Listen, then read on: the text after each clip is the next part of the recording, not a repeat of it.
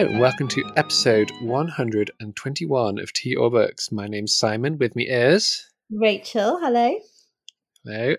In today's episode, in the first half, we'll be discussing Should Books Have a Message? In the second half, two novels by Jane Gardam called Old Filth and The Man in the Wooden Hat. But before we get onto all of that, Rachel, how are you doing? I'm good, thank you. Just settling into my new job, which I know there have been some queries about. So just to clarify, I have gone back to teaching. So I am teaching again. I left my job at the Globe for reasons I will not discuss publicly. And so mysterious, my goodness. If you want the goss, guys. And I am now teaching back in London in an international school, English, as I always did beforehand, and I'm enjoying it very much. It's nice to be talking about books all day again and not just talking about Shakespeare. In fact, I'm not talking about any Shakespeare. I'm deliberately not teaching any Shakespeare. Oh, wow. Yeah. And yeah, it's good. I'm enjoying it. Nice. And what are you reading at the moment? Well, I've just finished reading A Town Called Solace by Mary Lawson. I will not say anything about because obviously we are going to do an episode. We have said that, haven't we? We haven't yet, but yes, next episode is all Mary Lawson, the whole episode, yes. Yeah. And we'll have a special guest for that one. I'll leave that up to you to discuss. Yes, I don't think we're going to say who it is yet, but there'll be a special guest. Very exciting. So I very much enjoyed that. I mean, the big news for me this month is that I've started blogging again. Yes. So I've written a post about A Town Called Solace, if you're interested in reading it. I have moved to Substack, which I'm enjoying very much as a platform. I felt I needed a bit of a change after restarting the blog and wanting to sort of take it in a slightly different direction. But you can find the link to the Substack on my old WordPress page, which is still open. There has been some confusion over that. I just want to clarify, you do not have to pay to subscribe. Please. Excellent. There is an option to do so, but please don't feel any pressure. And what is the what's the URL for your blog? That is a good question, isn't it? It is booksnob.substack.com, but it's just there's no two S's. My old blog used to have two S's because somebody else stole booksnob.wordpress.com. This is just booksnob.substack.com. Excellent. Yeah. I'm subscribing as we talk. Here we go. Thanks, Simon. So I just finished reading that, and my my next one I've got just on my nightstand ready to read is listeners might remember that we did an episode on Celia Dale a while back. You'll have to remind me of the name of the book. Can you remember the one we did? Oh gosh, what was it called? I also don't remember what it was, but it's very good. It was very good. You know what? I'm going to look it up right now. I feel like Hands was in the title. Helping Hand? Was it Helping Hand? Oh, Helping Hand. You're quite right. So Celia Dale, for people who don't know her, was a kind of mid-century writer of, would we say, domestic noir? Is that an approach? Yes, I think I would. Yes, yeah. And she's recently been rediscovered, republished by Daunt Books.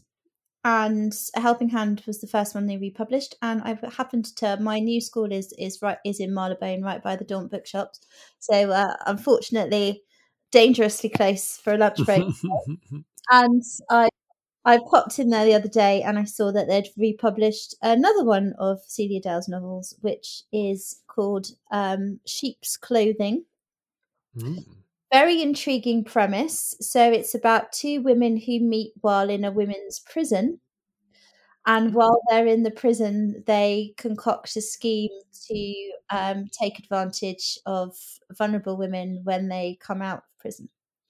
So it's quite along the same lines, actually, of A Helping Hand, in the sense of a woman taking advantage of other vulnerable people. I haven't started it yet, but I'm excited to read it. I've not read a book featuring female prisoners before, so it'll be a first for me, and I will be able to report back next time. Wow, yeah, that sounds like it would be. Yeah, I mean, Helping Hand was brilliant, but it was quite tough to read at times. It does sound like it might also be a bit sad. Yeah. But I actually have a copy myself, so maybe maybe it'll be a future episode. Who knows? Perfect. So Simon, you've been on your travels since we last did a podcast. So I have. I've been to actual Canada. I went to Vancouver and Toronto with my brother. Saw lovely Claire, who was on our last episode. Whilst I was in Vancouver, we went to some bookshops together. And met a fan of the podcast called Deborah. Hi, Deborah, in Toronto. So that was lovely. I did buy 28 books whilst I was there. Oh my! And How did you get them? I honestly don't know how I got them back, because my bag was quite full when I arrived there. And it's just by the grace of God that I managed to get it back. I didn't even have to pay excess baggage, which I was fully expecting to have to pay. Wow. I did concentrate on North American authors, so mostly Canadian. There were some Americans, but I tried to only buy books that would be harder to get here. And I bought a lot of Margaret Lawrence, or books about Margaret Lawrence. So that was my main sort of thing. Main book I was hoping to find. And I did actually buy Mary Lawson. I bought Road Ends, who is Canadian, although she's lived in the UK since 1968, I believe. It was interesting to me how many authors were claimed by Canada. I wrote this on my blog. Like, if someone was born in Canada and then lived somewhere else for the rest of their life, Canadian. If someone was born somewhere else and then moved to Canada, Canadian.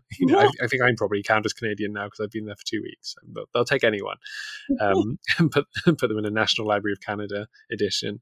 People like Brian Moore, who I always thought was Irish. Turns out, no, Canadian. Wow. But yes, had a lovely time. Didn't do that many bookish things, I guess, other than the buying of books. Don't think I went to any literary landmarks, but had a lovely time. And particularly, I mean, I don't know if this is going to alienate some of our listeners, but I particularly love Vancouver. We really recommend. Oh, that was something we did. We did go it's called Bard on the Beach, which is a year-round Shakespeare theatre in Vancouver.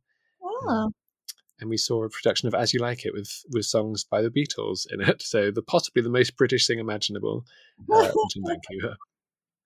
So yeah, that was fun.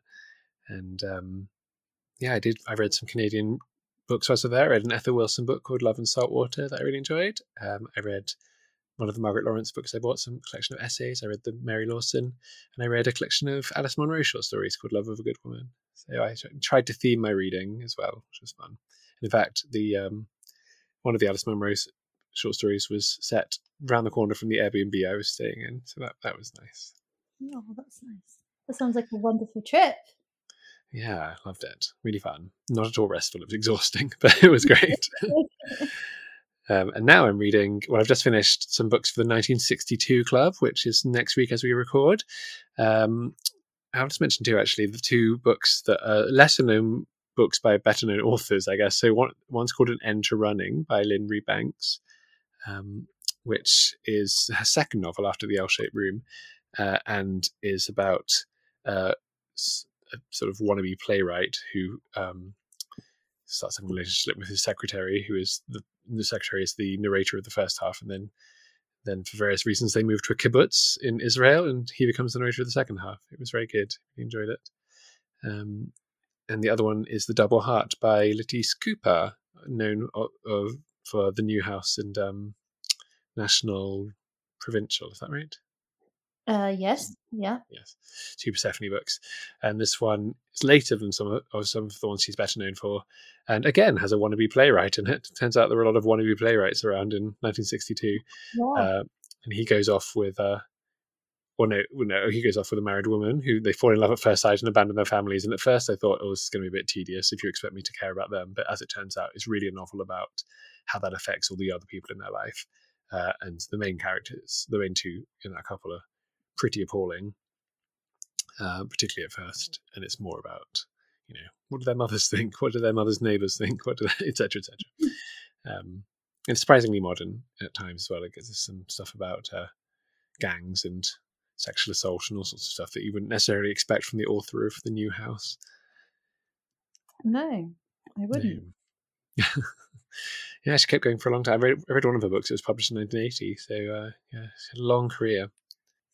So for the first half, we're going to talk about should books have a message? And there's quite a sort of, I guess, a vague title, but it struck me as I was reading, or I saw a tweet about someone bemoaning that in a poetry prize, one of the winners, or maybe someone who almost won, talked about how the political message of a poem was the most important thing about it. And they were saying this, poetry should not be about having one single meaning, or it should be open to interpretation, etc., etc.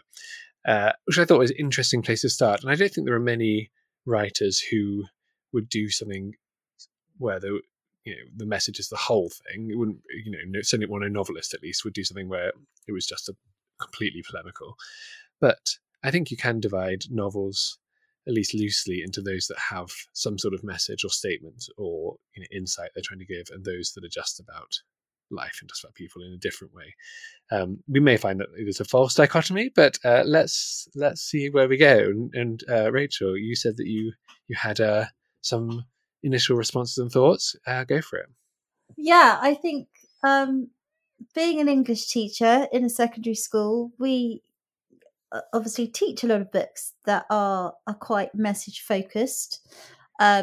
And certainly for me, there are some books I won't touch with a barge pole now because they're too, for me, they're just about a political message, and the writing falls to the wayside. So there are some books like that, such as, I think the most famous one is Animal Farm, George Orwell's, which is, for anyone who doesn't know, it's basically a thinly disguised allegory of Stalinist Russia. And there's also 1984 essentially is a political message as well, Orwell as again. And those two novels, yes, there are characters, yes, you can talk about the characters, but essentially they only exist to get across the political message at the heart of the text. I think to the same extent, this isn't a novel, but it's a play, Inspector Calls by J.B. Priestley, very similar. You've got characters, but they only really exist to get across the political message of socialism that's at the heart of the text. And I think to some extent also another classic that you often get taught at school, To Kill a Mockingbird. Yeah. That's a political message at the heart of that, which ultimately the characters are just there to serve. It's not, yes, it can be argued it's a bildungsroman. We get to see the growth of Scout from a child, from innocence to experience, etc. But ultimately, what is the book remembered for? It's a book about civil rights. And so I think books with message, every book, as you say, has a message of sorts, but I think often that message is possible for a different reader to interpret a different message from it. The message is up to interpretation. It's open to people to come to the text with where they are in their lives and to take something different from it. And there's a difference between that and a type of text that has at its heart a very definite message that is unmistakable and cannot be interpreted any different way. And so you go into the text and right from the start, oh, I'm supposed to learn about this, or I'm supposed to believe this. Yeah, and I think Orwell was the first person I thought of as well, where it is very clearly, here is it's done metaphorically, but it is very clearly, here is something I consider about the current state of the nation or the world and the future of it. And there aren't really multiple interpretations. There's nuances, I'm sure, that different people would come up with. And then other things I was thinking of, I guess sort of modern version of a To Kill a Mockingbird in ways like Noughts and Crosses by Marjorie Blackman. Thinking other not social justice, but like social topic issue, like some of the things that Jodi Picoult writes about, or I thought about Passing Go by Libby Purves, which is a novel about a trans character, when before that became something that was all over headlines all over the place, going back maybe 25 years. And it was, I guess in that case, taking a sort of area of society that wasn't really discussed and humanizing the heroine of that. And whilst there is, as you say, there's some nuance to these things, and every book has some sort of message. There are books like that which clearly have a purpose and fail or succeed, I guess, to the extent that they achieve that, which in some ways you think are the books that would date more, particularly if they're tackling issues that are no longer issues. One that's just come to my head is Holy Deadlock by A.P. Herbert, which is essentially about trying to loosen divorce laws, and was this huge cause célèbre in the 1930s because he was sort of showing the injustice of the current divorce laws. I imagine that doesn't have such an audience now that divorce laws in the starting in the late 1930s and several reforms since have become obviously much easier to divorce now. That book is not a classic in the same way that some other books of the period aren't that attached to topical issues. But then things like To Kill a Mockingbird do still feel very relevant, I guess. So it's I guess it depends how closely you're wedded to a particular very contemporary issue, or if you're tapping into something that is a bit broader. But either way, they sort of rely on some sort of context of this is something I need to address, don't they? And if they're loose to that context, they don't really have a purpose. No, I think you're right. And thinking about novels with a kind of tied to a social message, I think if we think of Trollope, for example, his Palliser series is all about the corruption in government, and it's very much tied to what was happening in Gladstone Disraeli governments at the time in the 19th century. But we can extrapolate from that. I mean, sadly, the political system in the UK has not changed that much since Trollope's time. You can still read it now and see very recognizable characters, very recognizable situations, and that message within the book of the essential corruption of the government and corruption of the institution of government is an obvious message, but it's one that continues to have resonance, and therefore it's not tied to a specific moment in time. Though I've not read this, but I'm wondering whether, I'm sure you have, and you'll be able to comment on it. One of his novels, The Warden, is that not tied up very much with religious arguments that perhaps we wouldn't, that were very relevant at the time, but wouldn't be now? I think that's a really interesting one. I have read it. I love it. It's basically about, let's see if I can remember the details.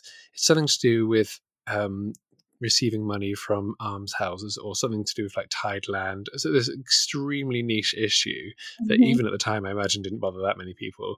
But something about the brilliance of Trollope is that he is able to make it about characters, and it's more like, how does a nice, caring person deal with the dilemma where he isn't technically in the wrong, but still feels guilty about it. And Trollope's good enough that part of it still feels fresh and modern and relevant, even when the specific issue, has never mattered in the 150 years or something since it was published. But I think it does take a writer of Trollope's quality to be able to tie it so precisely to something like that, and it's still feel relevant. I mean, I guess case in point is that there's any number of his contemporaries that we don't still read, who maybe were concerned with specific issues at the time.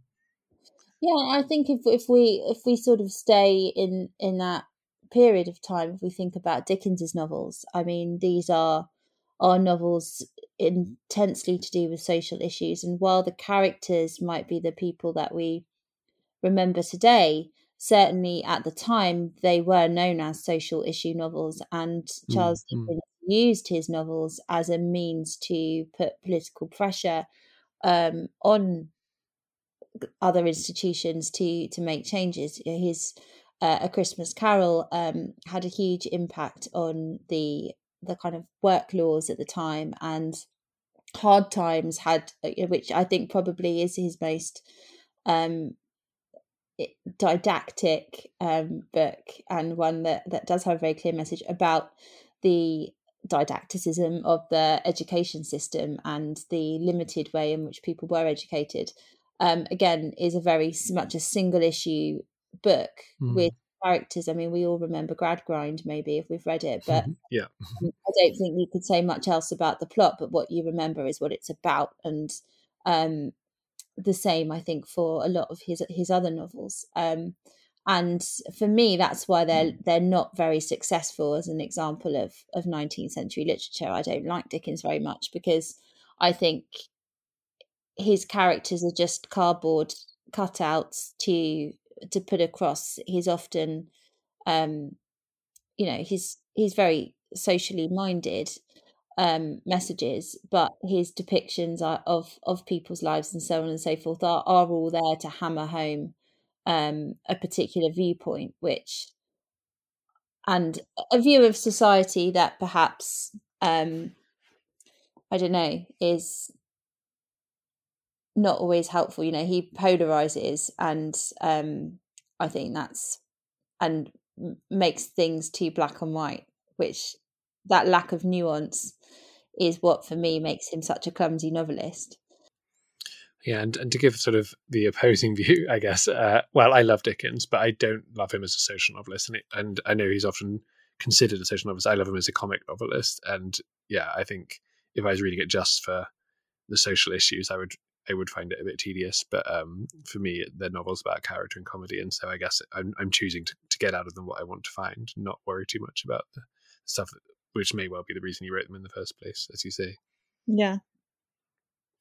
I guess the flip side, we should talk about books that don't have a message. I mean, that sounds very anodyne, but I mean, there's lots of books which might, include class issues or gender issues or all these other things, but it's not the purpose of the book. So I think, our classic Jane Austen, like those books aren't, they don't have a solitary social message they're trying to get across. I would say they're comedies of manners. They're about self-discovery and that sort of thing, Yeah. rather than, people often criticize her for not talking about the war and or slavery or these other topical issues that she might hint at in the margins, but they're not the points of the books.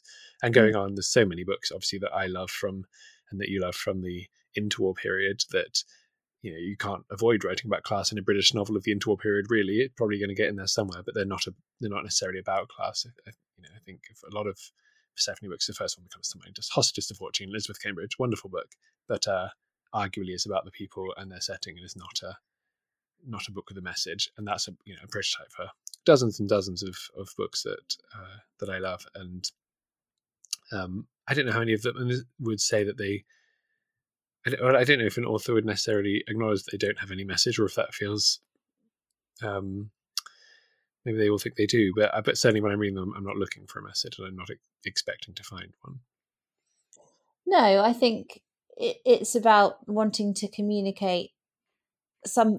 Well, I think all writers, obviously, all artists in general, want to communicate something. But this is something I was just talking to my some of my students about today. This idea that as soon as a writer has finished writing something and puts the work out into the world, they can't control how it's perceived, and they can't control what messages readers take from it. So setting out to communicate something specific as a writer, or to say, well, my book's going to be about this and this is what people are going to get from it. I mean, you can't ever guarantee that that's what people are going to read it and see. I mean, I always remember when I went to a talk by Ian McEwan, and somebody stood up and talked about a particular theme he'd found really powerful, and this message that he was expressing in his book, and Ian McEwan just laughed and said, oh god, I hadn't even realized that. So it's being a kind of trying to, I think, find messages, or trying to kind of come to some definitive understanding of what an author was trying to communicate, I think is always going to be a wild goose chase, essentially, because and is that the purpose of reading a novel? Is that the purpose of engaging with a text? It's about finding meaning in a text that speaks to where you are at your moment in life. Yeah, there has to be a reason that someone's written a novel rather than a pamphlet or even work on non-fiction. That it's got to be doing something different to be a successful novel. I would say. Exactly, and I think if you set out to write a novel that is a political treatise, then you're probably in the wrong job. Yeah, I'm currently reading one of the other books I'm reading is Middle England by Jonathan Coe, Yes. which turns out to be the third in a trilogy, but hopefully it doesn't matter that I've not read the other two. And I've seen it described as his Brexit novel quite often. I'm about halfway through and Brexit has just been mentioned. It hasn't happened yet, but the Tory manifesto is out. And so far, I'm really enjoying the first half because it is just a novel about characters. And there's already hints that I'm getting that as it becomes more about Brexit, as it takes centre stage, that whilst it's not going to say Brexit shouldn't have happened, it is going to put pro-Brexit feeling in the mouths of characters who are clearly not meant to empathise with or consider intelligent, I guess. And I mean, I was and am anti-Brexit, but I'm not looking for a novel necessarily that is clumsy and presenting that. I'm interested in it being in there, but I don't I guess what I'd like to do is get to the end of a novel about Brexit if I'm reading it and not know what the author thinks about Brexit, because I'm Mm, more interested in what the characters think about Brexit. And I think I'll probably still enjoy this novel, but I don't think I'm going to be at any loss as to what Jonathan Coe thinks about Brexit. yeah. So yeah, I think if an author can get to the end and you're like, I honestly don't know what he thinks or she thinks, I think that's a really successful presentation of character. Yeah, I quite agree. I think the author's voice should be as neutral as possible within the text, as far as it's possible to do that, of course. Yeah. Yeah. Well, it sounds like maybe we can come to a decision if you're happy to, unless you've got anything else you wanted to add. No, happy to come to a decision. Yeah, I think generally I prefer a book that doesn't have a message. I prefer a book to be primarily about the characters. Yeah, and the characters might have messages, but I'd rather that the author didn't. Yeah, I'm the same. If there's a message to be found, I want to come to it myself. I don't want to be clubbered around the head with it. Thank you. There you go. Yeah. Um, Good. We have a topic, or rather, question for the middle section, which comes from Michelle. Thank you for getting in touch. If anyone else has a question, do get in touch at torbooks@gmail.com. Michelle says, I was wondering which authors you think would have been considered relatively lowbrow in their own time, but whose books are considered classics now. Oh. Um, Any thoughts? well, I think probably Dickens. Do you think they were considered lowbrow when they were published? Well, yeah, they were published in, periodicals. People were reading them, you know, uh, in magazines. I don't think that they were. He was very much a popular novelist, wasn't he? I mean, people from Yeah, all I was thinking he was one of those ones who was sort of all echelons, but maybe, yeah, I don't know.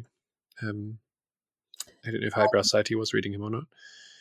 and I wonder whether sensation novelists, I mean, we consider sensation novels to be classics these days. You can study them at university, but I mean, somebody reading Lady Audley's Secret or Wilkie Collins, etc., would have been lowbrow, trashy stuff that you Yeah. read on the train and dump for the next person. Yeah, that's a good idea. Good suggestion. The one that Michelle mentions that I agree with is Agatha Christie, and I think more broadly detective novelists. Um, Obviously, there are some detective novelists who were just churning them out, but people like Agatha Christie and some of her better known contemporaries, you can certainly study them now. And I think maybe she's one of those ones who is still has wide appeal across different Yeah, groups. But I think, I don't know if I'd agree with Agatha Christie on that one. I think she's still considered I mean, she's not a stylist as a writer. I mean, I wouldn't teach her. maybe more like Dorothy L. Sayers then, or Yeah. although I remember reading Q.D. Leavis wrote an interesting article about, I think it was called The Case of Miss Sayers or something like that, where she was one of those authors at the time who was considered to be highbrow by lowbrows and lowbrow by highbrows. Everyone sort of considered her as other. Um, yeah, but yeah, and there's some going, I guess, along the line of sensation. There's things like Edgar Rice Burroughs and Tarzan books and those sorts of things, which I guess, I mean, would they be considered classics? You can certainly study them, but Well, I think it's interesting. I think age often indicates classic status for a lot of people. yeah, yeah. But actually, what do we define as being a classic? And that's a deeper question of whether it's about popularity and readability and relatability across time, even though I hate the word relatability, or is it about quality of language? Um, and people fall in different camps, don't they? If we're talking about a text that was read by everybody and that now is worthy of study today because of its contextual history and what it means to us as a culturally, then there are loads of lowbrow books that we read nowadays. I mean, if we think about, you could do courses in children's literature at university. You could read, Mm. study The Secret Garden, Peter Pan. I mean, that would not be considered highbrow literature at the time. So it's where things have become, I suppose, emblematic of a particular culture. I mean, I know now there are courses where people could study the Harry Potter novels, for example. Yeah, I think you're right that it is largely age and the fact that maybe there was this whole lowbrow book market at one point, whereas now I guess lowbrow would just be not reading at all. It would be in other medium would be considered lowbrow. yeah, whether that's a computer game or a comic or whatever. And I'm obviously not saying that those things are all lowbrow. I'm sure there are highbrow examples of those that I don't know anything about. But I think even the notion of reading a book at all is considered elitist by some people nowadays. Mm. Um, and particularly if that book is 100 or so years old, I think it is. I don't think there's a wide market of people reading books from 100 years ago who would consider themselves doing that as a sort of trashy thing. Although having said that, I did read some Ethel M. Dell for one of the 1922 Club or something, and it was complete trash. It basically was like the very worst sort of Netflix rom-com in terms of plotting, but I've thoroughly enjoyed it.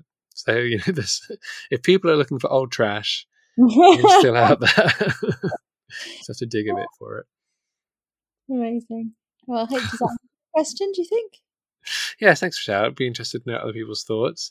These things are all subjective, of course, to an extent. Yeah. And then onto our final section with 2 Jane Gardam novels. Rachel, would you like to introduce us to Old Filth, and then I'll follow up with The Man in the Wooden Hat? I would love to. So Old Filth is a novel that is the first in a trilogy, and it focuses on the story of Sir Edward Feathers, who is known as Filth, which is rumoured to stand for Failed in London, Try Hong Kong. It's the novel starts with him at the end of his life, and then we go back in time to see, and in different periods of time, to see how his life turns out. So he was born and brought up in what was then Malaya, I believe, and orphaned. Well, his mother died giving birth to him, and then we sort of see him traveling to being taken back to England. And then his legal career, his marriage, and his relationships with other people, and it's essentially the story of a man's life, his achievements, his regrets, his emotional life, his professional life, and all told with a wonderful sense of humour. I won't. I mean, I can't detail all of it, but yeah, that's the summary basically. Yeah, and as you say, this is The Man in the Wooden Hat is a second in the trilogy, but it is more a retelling. It is covers a lot of the same period, in some cases the same scenes, but broadly from his wife Betty's perspective. Although not entirely, there are bits that she's not feeling, and then there's bits in Old Filth that are from her perspective. So it's not completely, hermetically sealed, I guess. And I say from her perspective, it's all in the third person, but it is about her, and you see her meeting him, her deciding to marry him, and then crucially, her sleeping with somebody else shortly before their wedding, and that lingering thought throughout her life. And again, we jump back and forth through the end of, or towards the end of Old Phil's life, and all these different stages leading up to it. Again, in similar sorts of places, it is in some ways a very simple plot, but you do get a bit of having a code breaker at Bletchley Park, and these things that you don't quite see in the other one. Mm. And then there's a third one which I've not read, so who knows what goes on in that. There is. You presumably do. I have read it. It's called Last Friends, and it tells the perspective of what's his name? Veneering. Veneering, yes, who is the sworn enemy of Old Filth and the lover of Betty, his wife. Yes, which is I can't remember if that's obvious or if it's hinted at, or if, I think it's hinted at, but not obvious. Yeah. Yeah, because you technically can read these in any order. Yes. And it's interesting, things that are hinted at in one of them are very obvious in the other, and so yeah, depending what order you read them, you're either saying I know what's going on and waiting for other people to catch up, or things that are big reveals in one of them are just sort of mentioned in passing in the other one, which I thought was really interesting. Mm. And that happened in both ways.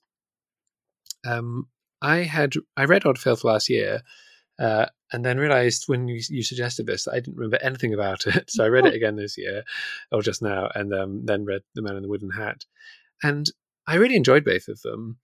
But I was trying to think it's not really an obstacle, but what made them seem different to normal novels I read, or to the other novels I read, and it felt that both of them were like really, really detailed character sketches of these people rather than novels. So they both of them do have a sort of plot, but they're really just, here's a really interesting scene with these people doing something, and here's another one, and here's another one, which I found very compelling. But at the end, I would have been hard pressed to say what the sort of momentum or gist of them were, I guess, or even to separate between the two because there's so much overlap. So it felt to me like, a great experience being around these people, but equally the scenes could have all been in a different order, and it would have felt more or less the same to me. Does that make any sense? Yeah, it kind of does. I can see what you mean. They are very much character-driven novels. They are both portraits of people who have lived extraordinary but ordinary lives in the sort of British Raj, and then moving to Hong Kong. They kind of embody, I guess, the ideas of colonialism and Commonwealth, um, and being self-made, etc. There are many hilarious comic scenes, but I mean, I wouldn't agree with you that they don't connect or there's no sort of forward motion. I think the scenes are carefully chosen in that they represent formative moments in their lives, and they show how it's little things that form who we become, essentially. Um, Hmm. and I liked that kind of flitting between things and the extraordinary coincidences and the smallness of our world, and the tiny decisions and the tiny choices and chances that happen, and the amount of significance people attach to something that another person in the same situation attaches no significance to. I think having that these books that kind of speak to each other and show people's opinion, like different perspectives of the same events, and is so interesting and so powerful. I mean, Bernardine Evaristo's Girl, Woman, Other is quite similar in her Yeah, one volume of book where you're seeing different people's perspectives of the same thing. And I think for me that's what made it such a. And I read all three books in very quick succession. I happened to find all three of them in the charity shop, and I thought, you know what, I'm just going to do it. I'm going to read these three books all together. And I started reading Old Filth and just couldn't stop. I found myself so engrossed in this man's story, and his voice was so well created. I mean, I was just in bits at the end of them. I mean, I don't know what maybe it was just I was reading at a particular moment where I was feeling emotionally vulnerable or something, but it was just I just couldn't put them down, and I found them absolutely heartbreaking. I mean, these are such classic upper class British characters who wouldn't actually call themselves British, I don't think, seeing as that they didn't really live in England ever until the end of their lives. But um, that inability to express themselves, and you also like such. I mean, I'm just blathering on now, but wonderful depiction of childhood trauma as well, and what that does to children, and what that did to children who were brought up miles from home, sent off to schools, packed off, didn't ever see their parents except in the holidays, um, brought up in a culture outside of the one that they were supposed to belong in. I mean, I know all about that, having worked in international schools for a very long time. mm-hmm. Thinking about, okay, how did that style of colonialism, sending people out to live in different parts of the world, shipping children away to boarding school and so on, how did that shape a whole generation of people? Because Old Filth and Betty and Veneering are kind of exemplars, I think, of a wider societal figures in many ways. You know, you've got the self-made man in Veneering, um, who always carries a chip on his shoulder because of it. Is I just found it absolutely fascinating. I mean, I just loved them, absolutely loved them. She's such a good writer. Yeah, to go back to the first half, I think you're right. There's so much about colonialism, but she resists doing a sort of, here's a novel about why colonialism is bad, Mm, or here's a novel about why sending your children to boarding school is bad, but it is all just revealed through character. yeah, And something about seeing these two books, and it may well be true of the third, is that she also resists in this marriage, this is the good person, this is the bad person. I feel you yes, get to the end of the two books having deep sympathy and affection for these two very flawed in different ways people. And yes, as I say, probably in the third one you can add Veneering to that list of people you flawed people that you feel you know deeply and well and care for. Yeah. And this, I think, the I guess the two main emotional things I connected with, or not personally from my life, but found really interesting, was in Old Filth. It is about his relationship with his dad and wanting his dad's approval and never getting it, and there's that thing about him writing all the time and his dad never wrote back, but then he finds that his dad kept all his letters, and that was really a lovely moment. Oh my goodness! I mean, that Yeah, just I yeah. was so proud at that bit. And then in The Man in the Wooden Hat, it's for me it was about them not being able to have children, and the sort of casual way that is referred to by other people, or you know, Betty never wanted children. And then you see, you know, how desperately, and but still unspoken, the way that she wanted children. Like even within that marriage, they didn't talk about the tragedy from their eyes of not being able to have children. They just sort of suffered separately. And yeah, as you say, you're so often wanting to say to them, like, please connect with each other, connect with another person in some way, rather than, you know, bottling it all in all the time. But yeah, she really gets across that British reserve and you know, self-defeating reserve. Yeah, and I found that really interesting to have that kind of two perspectives, because in Old Filth, their childlessness is barely mentioned, and it seems like it's actually, from Old Phil's perspective, it's almost like a decision that they've made. You know that he seems to believe that his wife doesn't want children and is fine with not having children, but whether he's convinced himself of that or not, it's not clear. And then I was just blindsided when I read The Man in the Wooden Hat, Yeah, and then suddenly it was like, oh no, she desperately wanted children, yeah, desperate. And that has been the ultimate disappointment and failure at the heart of her whole life. And yeah, how can you have a marriage of this length of time that has got this pain and hollowness at the center of it that's never been discussed by either of them? I mean, it's just heartbreaking. I mean, it's like The Remains of the Day all over again. I mean, I had to yeah. laugh afterwards. It's just, Yeah, and I think what's so clever about her writing is there are hints in Old Filth that he does suspect this, but it's never that it has been a tragedy for her, but it's never discussed, and it's only yeah, hints that he's sort of. It's like a topic he doesn't even want to go near in his own mind, because it would need too much addressing. Um, yeah, and I think whilst you probably can read them in any order, it really does. It really is valuable to read whichever order you read them in, to read them close to each other, because you get so much more when you're seeing the details that are mentioned in one and then picked up more in the other, or that contradict each other, or even scenes that are remembered slightly differently, mm. that we see in both of them. And I think if you know, even if you left a few months between them, I think you probably lose some of the power of that. Yeah, no, I think you're quite right. And for me, I sort of read all three of them as if they were one book. And that Mm-hmm. helped me. But I think actually next time when I reread them, because I will, I might read them in a different order and see how their reading experience Yeah, yeah. be an interesting experiment.